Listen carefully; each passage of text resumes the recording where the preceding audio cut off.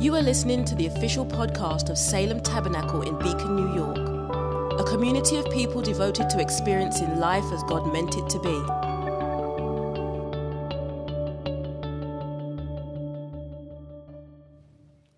We're going to read a quick portion of Scripture from Genesis and then a short portion of Scripture from the end of John's Gospel.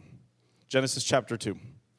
Thus the heavens and the earth were finished, and all the host of them. And on the seventh day, God finished his work. Everybody say finished. On the seventh day, God finished his work that he had done. He worked on the seventh day. And he rested on the seventh day. Did he finish his work or did he rest? That is the question. He rested on the seventh day from all the work that he had done. So God blessed the seventh day and made it holy, because on it God rested from all the work that he had done in creation. John chapter 19. After this, Jesus, knowing that all was now finished, said to fulfill Scripture, I thirst. A jar full of sour wine stood there, so they put a sponge full of sour wine on a hyssop branch and held it to his mouth. When Jesus had received the sour wine, he said, like God from Genesis 2, it is finished. And he bowed his head and gave up his spirit. Heavenly Father, we thank you that we are here in your house and as your house this morning.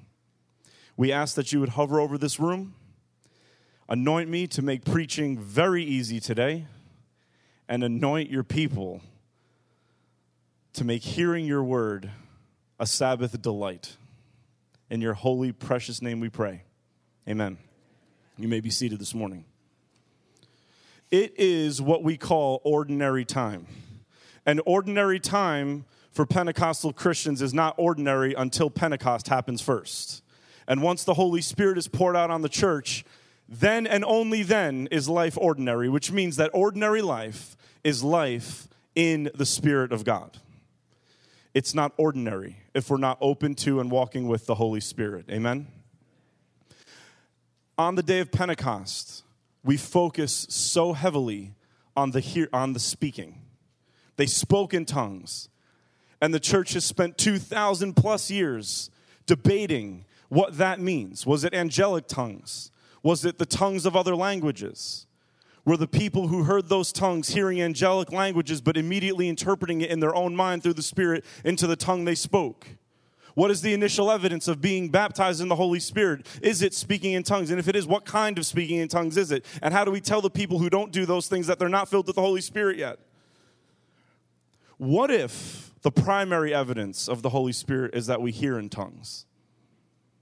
We always skip over the part that says, and they heard people speaking and glorifying God in their own language. How many know that what goes on in our head without noise usually comes out of our mouth with a lot of noise? Am I the only one who has noise in my head and it comes out as noise out of my mouth?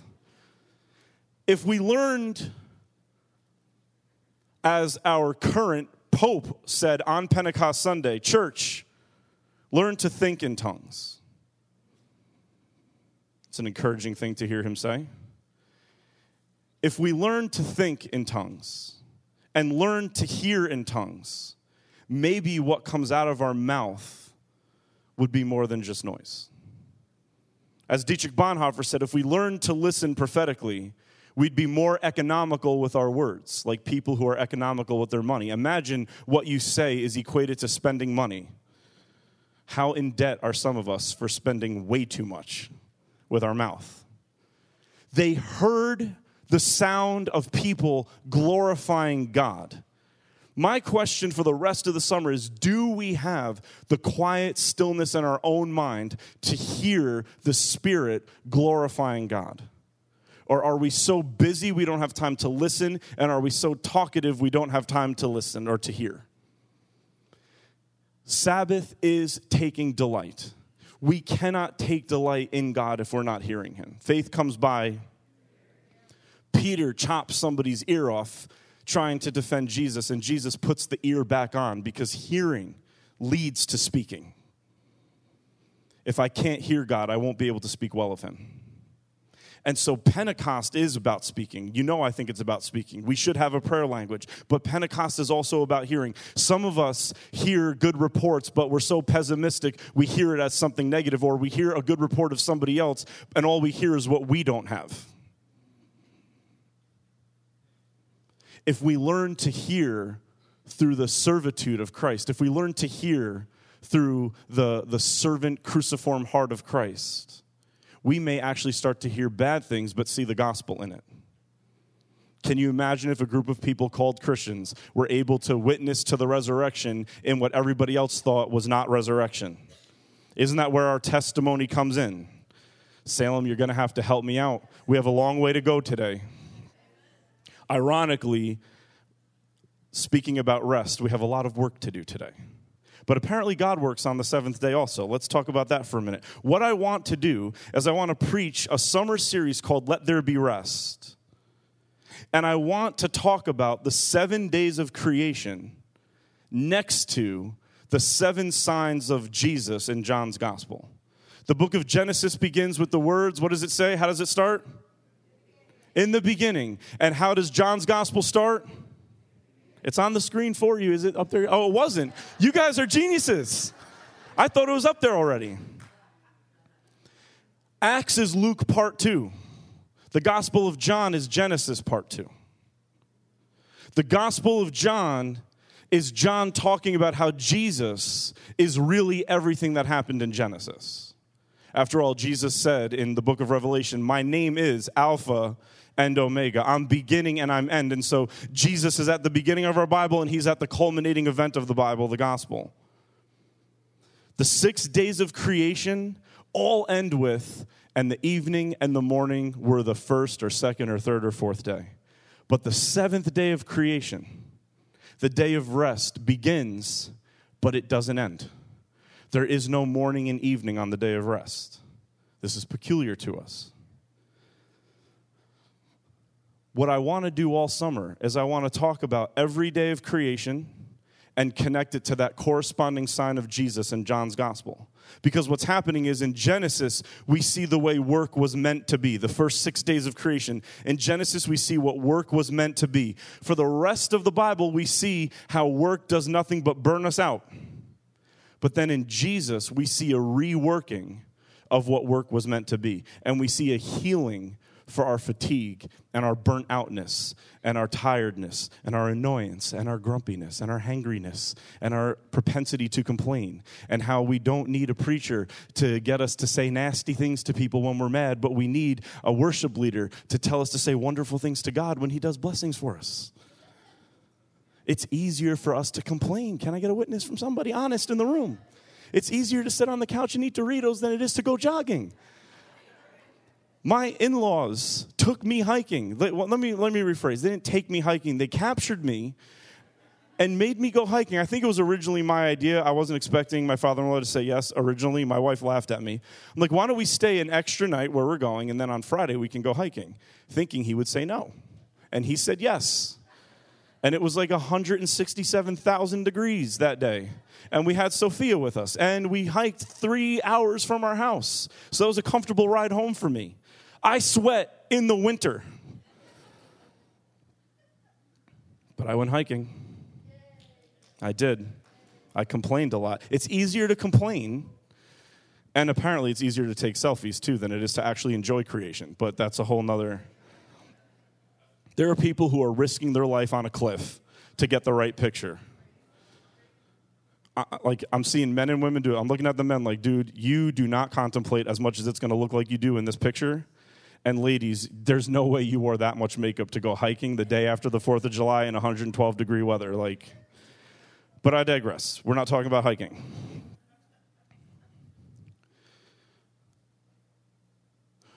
Today we're going to talk about the 7th day of creation. And then for the rest of the summer, we're going to talk about how the Sabbath speaks to all the 6 days of creation.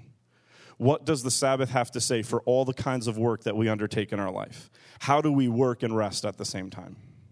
And so it starts with this phrase: the Sabbath delivers us from time for God by delivering God to time for us. The Sabbath delivers us from time for God by delivering God to time for us. The seventh day of creation is the Sabbath, and the seventh sign in John's gospel is Jesus on the cross saying, "It is finished." Jesus on the cross is delivering us from something.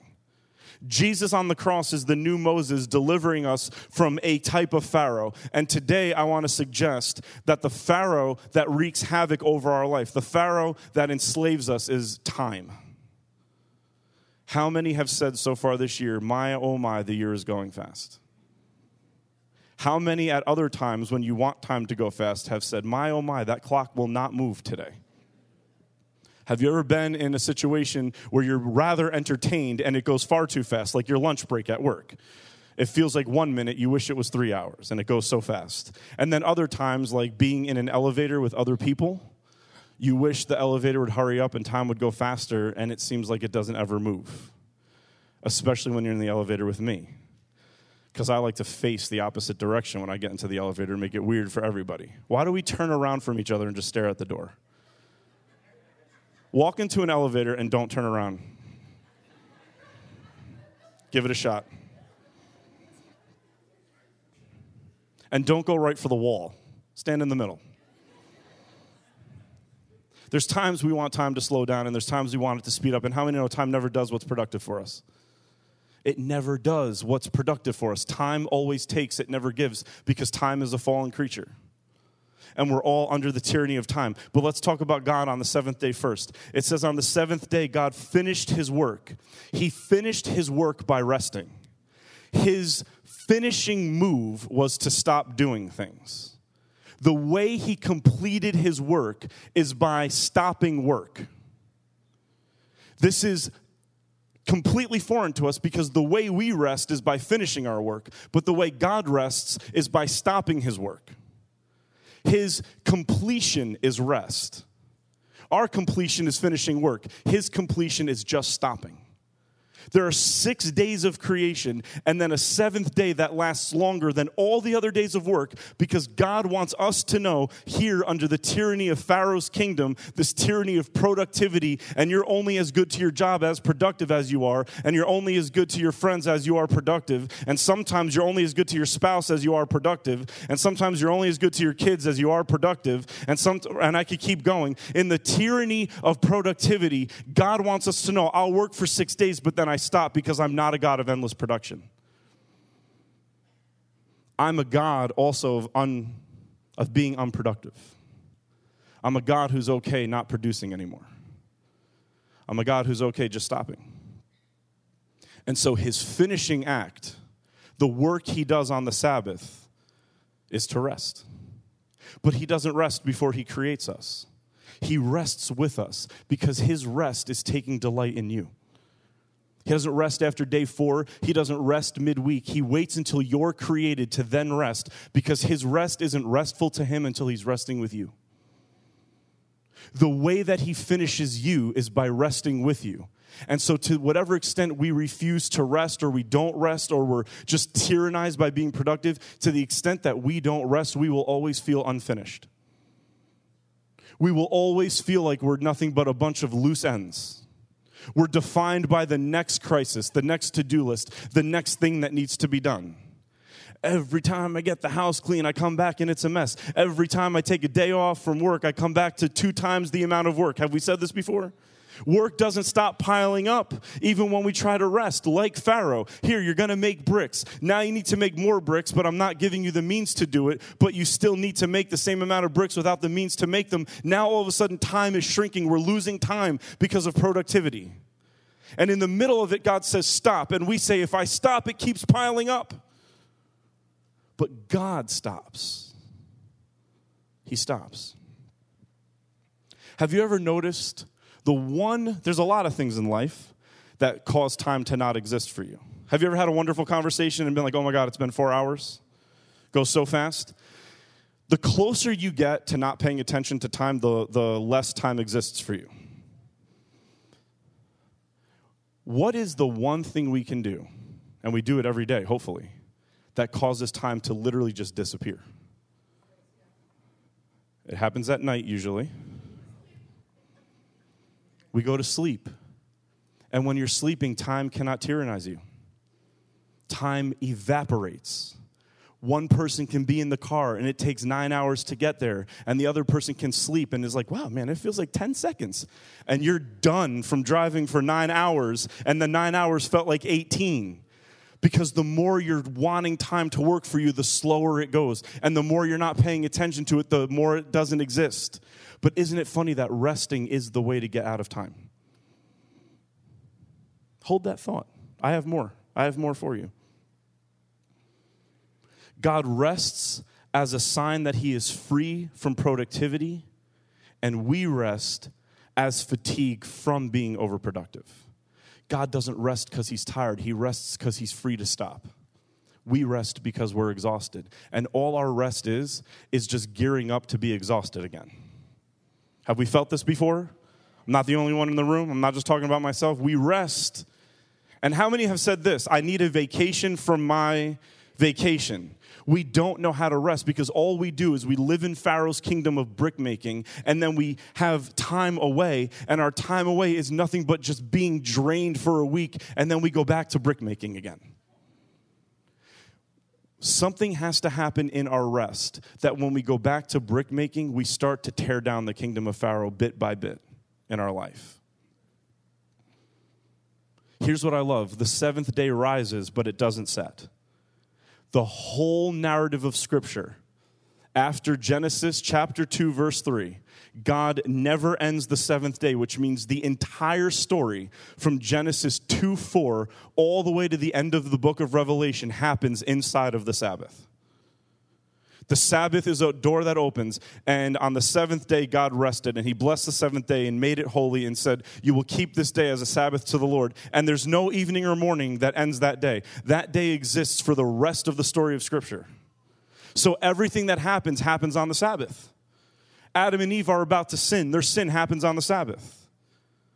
Everything that happens for the rest of Scripture is happening inside of this day that God won't let end until he calls all of us up into that rest. And as long as we won't enter it, he will keep that day going until we all enter that rest. It is important as the church that we not only enter it ourselves, but reflect how to enter that rest. So what causes us to not enter the rest? Time.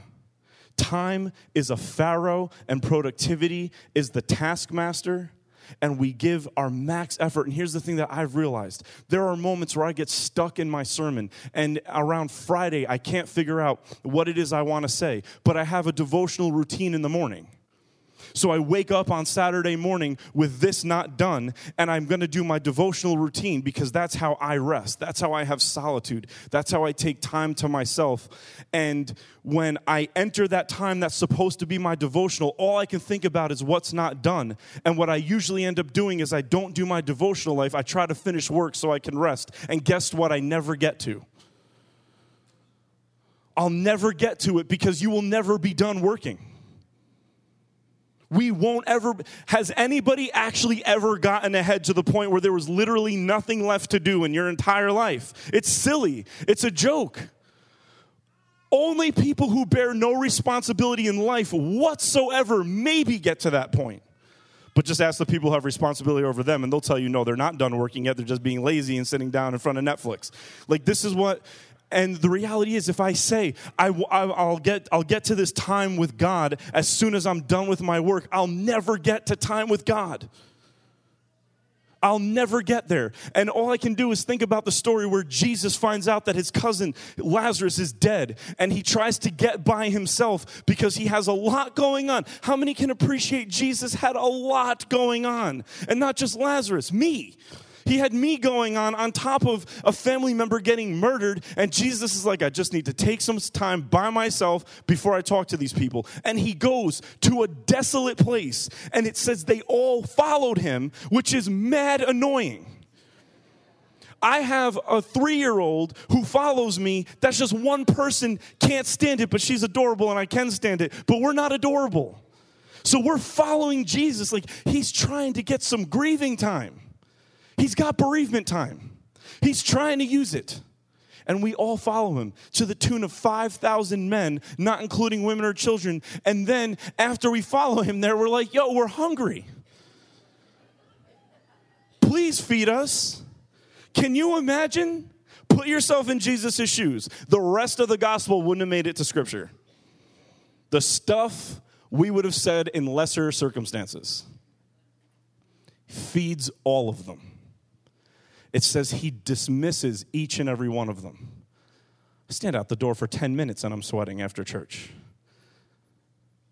And after he dismisses them, it says he goes by himself to pray. He refused to let work stop him from resting. He went there to rest early, and when he couldn't rest early, he said, fine, I'll do what I need to do, but then I'm going to rest. I'm not leaving here before I rest. Forces himself to. Why? Because Jesus is the Sabbath. Jesus is the seventh day walking around. The first sin in the Bible is a sin where Adam and Eve felt that their whole life comes down to their effort and it needs to be done now. Do you want to become like God? Yes. Here's a way to do it now. And Adam and Eve yield to time. And they take with their own hands. They believe that I need to execute the max amount of effort now. And if you think about it, everything that burns us out is the product of us feeling like we have to do stuff in our own effort before something happens. I can't lose my job until I pay off my mortgage. That's a time thing. I need to get healed so I don't miss out on life. That's a time thing. I need to get married before I'm too old to have kids. That's a time thing. I need my kids to get better at being kids before they're adults and before I realize I didn't parent very well because all of my security in parenting is in the next thing my children do. That's a time thing. That's a time thing. I can't rest today because I know I have a horrible week ahead of me. That's a time thing. Everything that burns us out is us living under the taskmaster of time. Have you ever taken one of those delightful afternoon naps that you really shouldn't take, which is why it's so sweet? And you actually wake up feeling rested, and immediately Pharaoh's there with the whip. Look what you missed for those 4 hours. Could have been doing this. Could have been making bricks. Even though you're better than you were, you're better at going back to work now that you're rested, but all you can do is be tyrannized by the time that you wasted or think you wasted resting. And we live under this. That's what the word mortgage means. It's mortal gauge. Mortgage is basically you're going to be paying this for a very long time. That's why I wore the shirt today that says God is good all the... Yes. Time is short, and so we feel like I can't stop working on my guilt. I can't stop working on my shame. I have to work to correct myself. I have to work to better myself. I have to work to make myself a better person. I have to execute effort to drive myself to the place of goodness, to outdo my past, to make amends for what I've done, to provide for my family, to be there for my kids. One of my friends in Tennessee said, so many of us spend so much time working to provide quality life for our children, and we forget that the one quality thing they wanted, which was us, we never gave them. We live under the tyranny of time. And we're always trying to use our own effort to get through time quickly so we can get to this place that we think is going to be there one day, which is called arriving. And it just seems like every time we get the thing that we thought was going to be the thing that brings rest, it's a little disappointing when we get it. And so now we have to work through that. Time messes with us, and we can't get around it. We can't get under it. We can't get over it. We can't move from this. I'm getting older while you're staring at me right now. I'm breaking down as we speak. That's not funny. You guys laugh at the worst stuff that I say. Like, I make good jokes and no one laughs. I make fun of myself and everyone's dying on the floor. Like,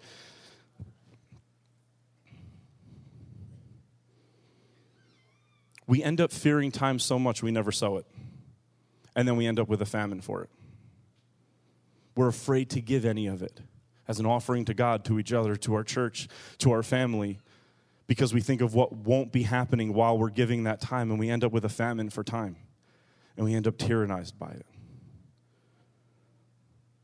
So what does Jesus do? First of all, Jesus is what God is like. So when you hear about God resting in Genesis, and God rested, what we see is God sitting back and doing nothing. But what is Jesus doing on the Sabbath? Somebody yell out some phrases. What does Jesus do on the Sabbath? He heals. Jesus is what God is doing. Jesus is always, like if somebody says, what is God doing? The answer is whatever Jesus is doing right now. That's what God is doing, because Jesus is God. And he says, I don't do anything unless I see my Father doing it, yes? So Jesus is always what God is doing. And if God is resting and Jesus is healing, that means that the way God rests is to heal you. What is restful to God, what brings God back to himself, which is what the Hebrew word for rest means. It means to re-self yourself. It's to gather yourself again. The way God gathers himself again is by gathering you to himself.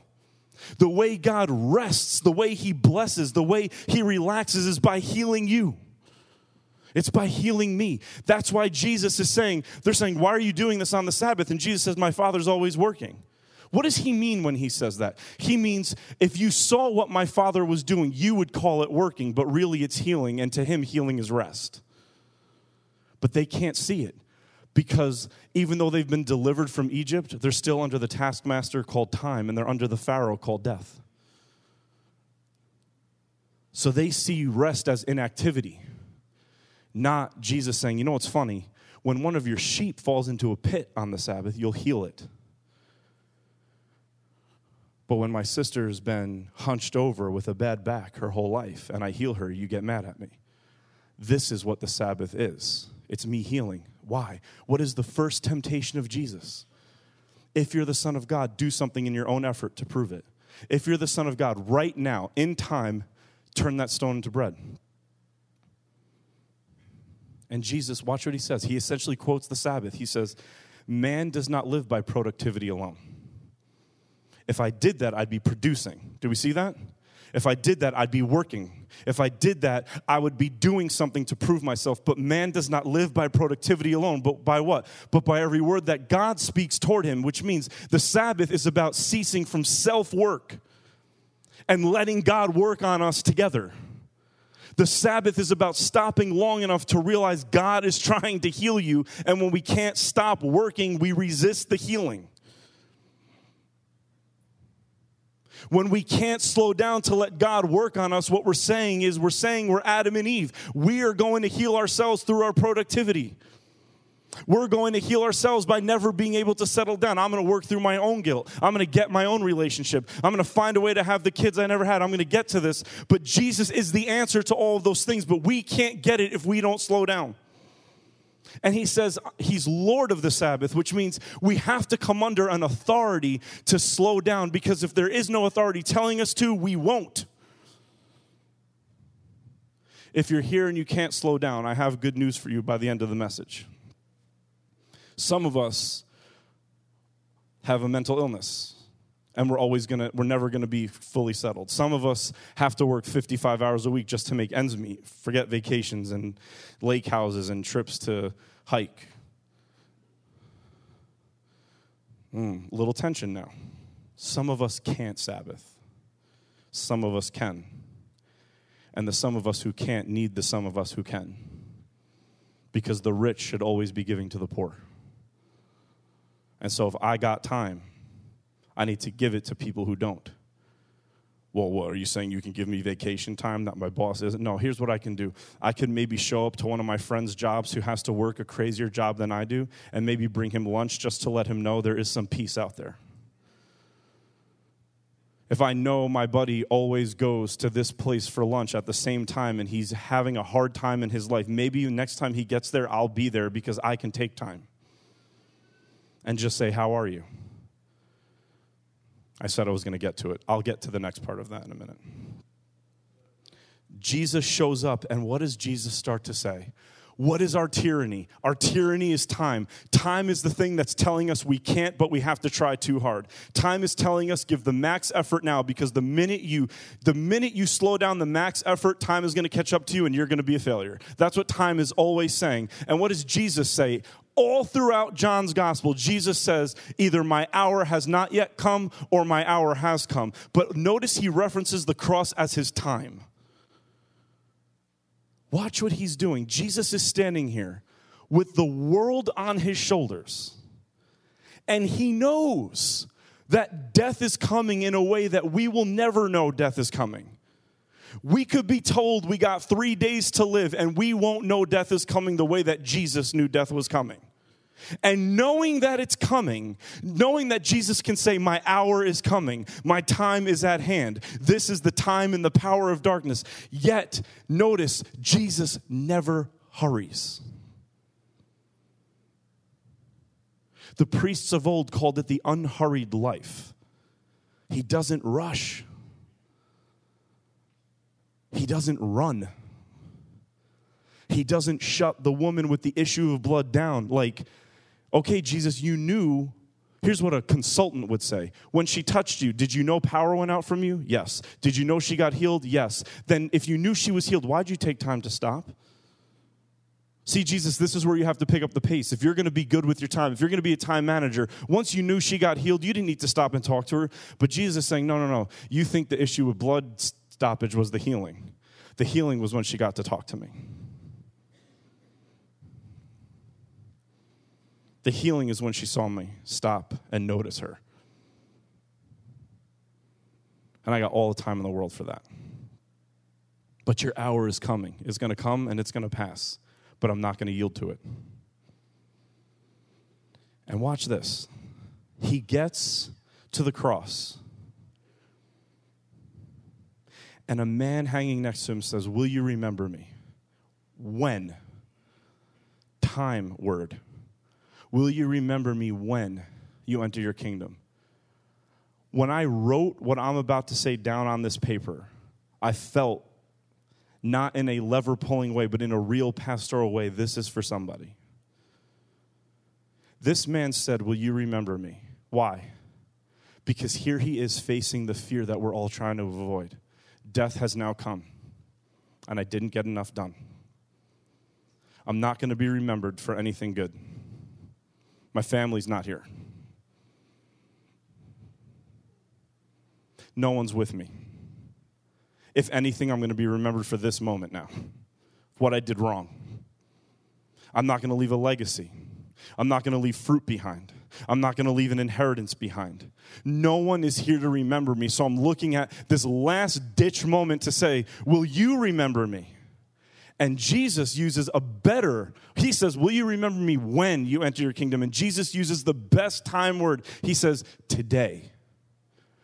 You think you've amounted to nothing, but today you've amounted to something. You think no one will remember you, but today everybody's going to remember you. You think that you failed your family, but today you're going to enter the real family. Today, right now, while you're on a cross. I'll tell it to you in a better way. It is July, which means it's time for me to start talking about Christmas. Christmas in July is a thing. One of my favorite Christmas mornings was what I call the great Sega Genesis Christmas morning. I was one of those kids I was like a video game system behind. So I was playing Nintendo, and my cousin was playing Sega Genesis, and I really wanted Sega Genesis. I really wanted it. And being an economical person, I realized, you know what? If, you could get 2 Nintendo games for the price of a Sega game. So I'm going to have more games. That was the way I rationalized it. And so Christmas morning came. Listen very carefully to this. Christmas morning came, and I opened up my first video game, and it was a Sega Genesis game. Like, Santa obviously doesn't know as much as we say and singing the songs that he knows, because I don't have Sega Genesis. So I open another one. Another Sega Genesis game, and one more. 3 Sega Genesis games I open. I don't have Sega Genesis. I have Nintendo with 2 buttons, not 3. I have Nintendo, and I can't play any of these games. I'm opening up games on Christmas morning that I cannot use. But here's what I say to myself. I can take them back, and I can get 6 Nintendo games. That's why the church's finances are doing better, because I've been doing this my whole entire life. 6 games. I'm having all of this consternation inside of me, and my mom and dad are perfectly still. They're at rest. Watch this. They're at rest watching me open the wrong games. Why? Because they know what's behind the couch, and I don't know what's behind the couch. And after everybody's done, and my dumb sisters are done screaming and yelling and going crazy and stealing each other's gifts, they finally say, there's one more. I think somebody left something for you behind the couch. And I pull out this little square package. I take one rip through the center of it, and I see the Sega Genesis logo, and I throw it into the air and almost broke it. My parents were at rest because they knew every wrong decision I thought I was opening, there was a gift that was coming that was going to make it all make sense. My parents watched me think I was making the wrong decisions, and they knew a gift was coming that would make everything I thought was the wrong decision make sense. And they were at rest. Why can God rest? Because every time we open a package and we think, I did it again, another wrong decision, where is my life going? God knows I have a gift coming for you. And when Jesus comes and redeems time, everything is going to make sense. And he's always resting, knowing what's going on, because he knows that the gift that is coming is better than the things that seem bad right now. And he's always at rest in this moment. And he's offering us this rest.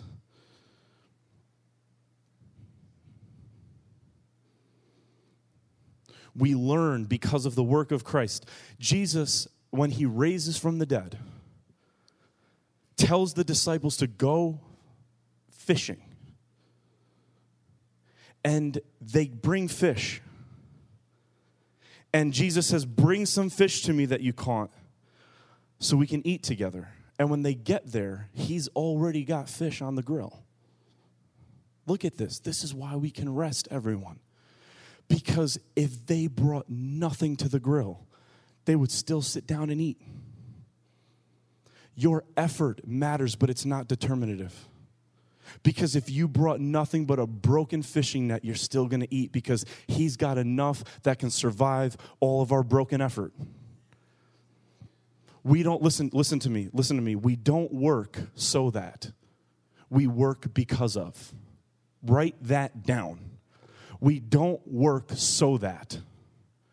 We don't try hard in our lives so that we could be right with God. We don't try hard so that we could get blessed. We don't work hard so that we could be a fulfilled person. We don't get married so that we could live the life we've always wanted. We do everything we do because of. I work because God gave me the grace to do it today. I try hard because God gave me the grace to have effort. I believe hard because God gave me the grace to have faith. I love because God gave me love that I can then use to love. Jesus is the fish that some of you are trying to catch that you'll never catch. He's the son that you all wish you had. He's the spouse that you've been longing for. Jesus is the job that you thought would fulfill you. Jesus is everything that you could ever possibly want, and he's all yours. Which means all of your work is just to say thank you, not to try to get anything. You're not defined by how good you are at your job. You're not defined by how moral you are. You're defined by the love of Christ, and his love is so strong that it makes me want to be moral, not so I can be good, but to say thank you that you love me as if I'm good even when I'm not. That's where rest comes from. Even if I bring nothing at the end of my life to the grill, I'm still going to sit down at the marriage supper of the Lamb. We got to tell people that. Okay, Pastor, well, that sounds good, but here's the thing. Some people can't rest. My favorite miracle on the Sabbath. Jesus, there's a man who's been born lame since birth. Jesus heals him on the Sabbath. Everybody knows him. I went to Sight and Sound in Lancaster, and they show they play the story of Jesus, and I love this one part. There's a man who's lame, and he finally gets healed. We all know the story. And at one point, he shows up to the Pharisees, and he says, "You're the one who never gave me money." I love that line so much. You're the one who always walked by me, and now I'm standing in the temple. He's lame. Everybody knows him. And now he's walking around in the temple healed. And what do they fixate on? What is he holding? He's holding his mat. What day is it? It's the Sabbath. This is awful. How pessimistic. Anybody know anybody like that? Like, I just got healed, and you're upset that I'm carrying around my mat?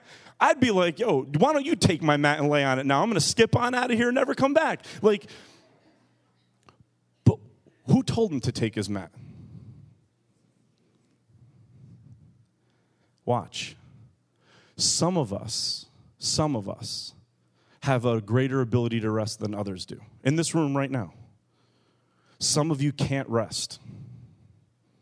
Some of you can. Here's what Jesus says.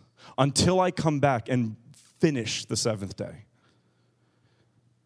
When you get healed, when you have the space to be on a mat until I come and heal you, when you get healed, pick up your rest and bring it to work with you. Take it.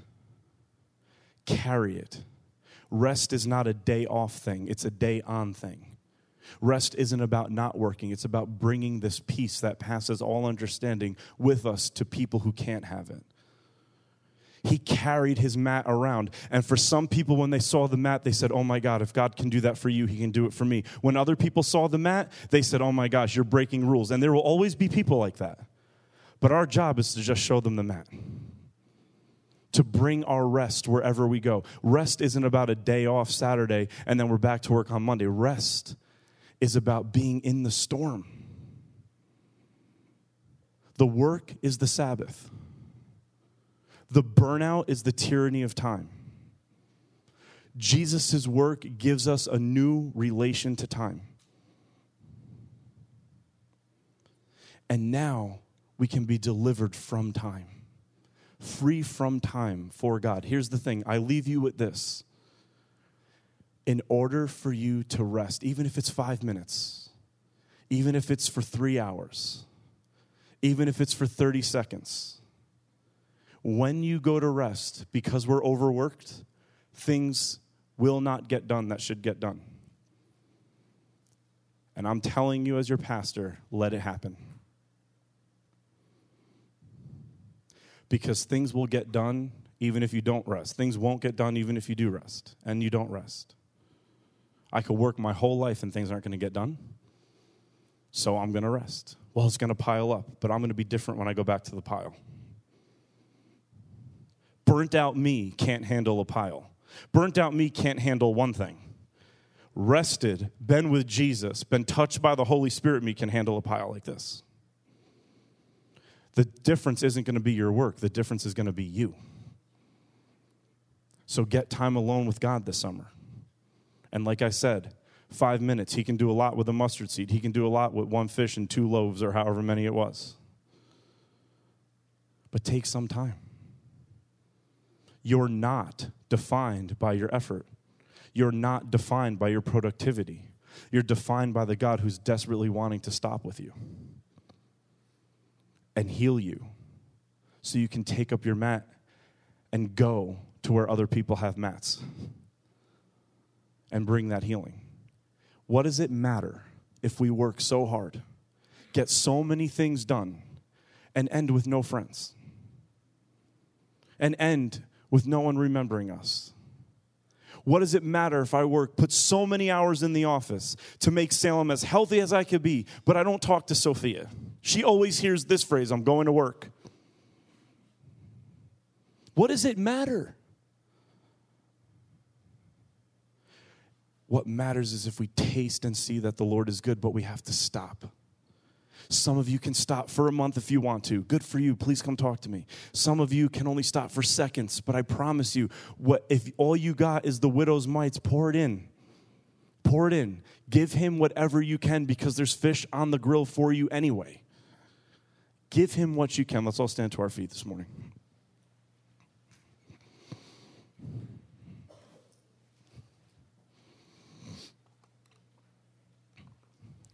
I was convicted this week because sometimes I don't do the Eucharist liturgy because we're running out of time. And then I thought to myself, It's not an easy message to explain. I might run out of time. And I felt like the Holy Spirit said, no matter what, you're going to do the liturgy together. All the prayers. Why? Because we can't hurry.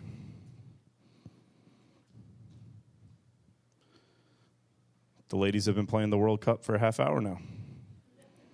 Some of us are home watching it looks like. Let's not hurry. Let's be slow together for a minute.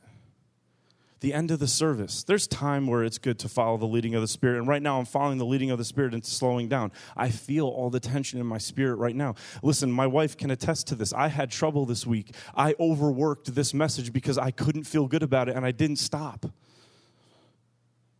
And I'm feeling the conviction of it myself right now that I couldn't stop. I had to try to get it done and missed so much joy. I was away with my family for a couple of days and nonstop thinking about this and getting irritable because of this because I couldn't shut it off. And I realized, like, I need grace in front of everybody so that you all know you need grace. Because here's the thing. I think a lot of my life is easier than yours. I think some of it you don't want any bit of it, but some of it is easier. And if where the church has given me the ability to take time, if I still struggle, it's telling me that some of you don't even know. You're just used to not having it. You're numb to the fact that you're burnt out. And just close your eyes for a minute, please. And be honest with yourself. It's not so much burnt out from having to work too much. It's burnt out from thinking your effort matters more than it does. And it is so scary as a pastor to say that. But what I'm saying is, what God does for you is better than anything you'll ever do for him. His gift to us makes our bad mistakes turn good. It's so transcendently good. But we haven't stopped to taste it in a long time. We're going to stop for a summer to taste it. Some of you don't know that 10 minutes a day, just sitting in a room quietly, is going to bring healing to your life that you haven't had in a long time. It's going to open stuff up. Listen, I'm going to talk for a second here. It's going to open stuff up. I was just talking to somebody in my office who said, Pastor, I finally had a few consecutive days in a row to rest. And when I got to the third one, I all of a sudden felt this need to start working again. And I said, isn't it funny that the children of Israel wanted to be delivered from slavery? And when they finally got free, all they wanted to do was go back. And sometimes when we finally get the rest that we've been longing for, we're so restless in our rest that we feel the only normal thing is I need to busy myself to distract myself from the restlessness that I feel. Because Sabbath rest is revealing yourself to you. It's showing you where you need healing. And some of us bow to the idol of busyness because that idol covers our mess from ourselves. When I'm too busy, I don't have to worry about me. And I can die in the illusion that I'm worrying about other people, but my over busyness is really serving myself. My sister-in-law, Annie, is away for a long time in Guyana, and she's texting us all the time. She's working through things because she's been so busy for so many years, and now there's a lot less to do, and stuff is coming up. She's interacting with the Holy Spirit in ways she hasn't in a really long time. Because sometimes taking a step away from busyness just stirs up some of the sediment that's been rotting for a while. It's a gift. It's God saying, time to vomit. Let's get it out. But you're afraid to. And I'm telling you, this summer you have to take time. Because God wants to bring healing to you and through you. And through you. You are the way that people are going to get healed this summer. Your life is the life that matters.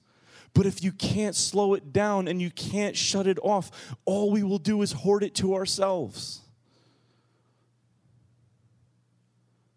Holy Spirit, we ask that you help us to not be afraid of what we'll see when there's no more activity to numb us. Open us up to what needs to be called out. Open us up to what needs to be healed. Jesus, you just walked around healing people. You didn't require anything of them. That's the Sabbath. Heal us. Help us to slow down so we don't resist it. And if we know people who can't slow down, give us the heart of compassion that you had when you saw 10,000 people follow you, and it said that you had compassion on them like a sheep without a shepherd. Lord, if that compassion hasn't coursed through our body in a long time, I pray that this rest will open up compassion again. That there will be more compassion than anxiety by the end of the summer. That there would be more compassion than complaining by the end of the summer. That there would be more compassion than straight fear by the end of the summer. That there would be more compassion than greed by the end of the summer. That there would be more compassion than gluttony by the end of the summer. That we wouldn't take Sabbath as me time, but we would take it as you time.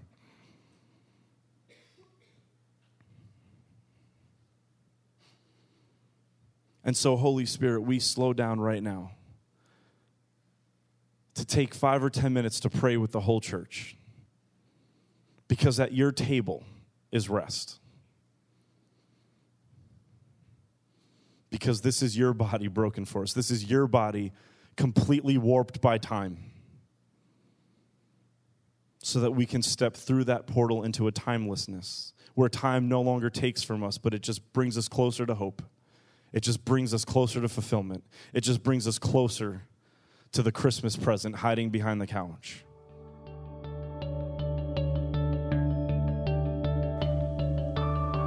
Thanks for listening to the Salem Tabernacle podcast.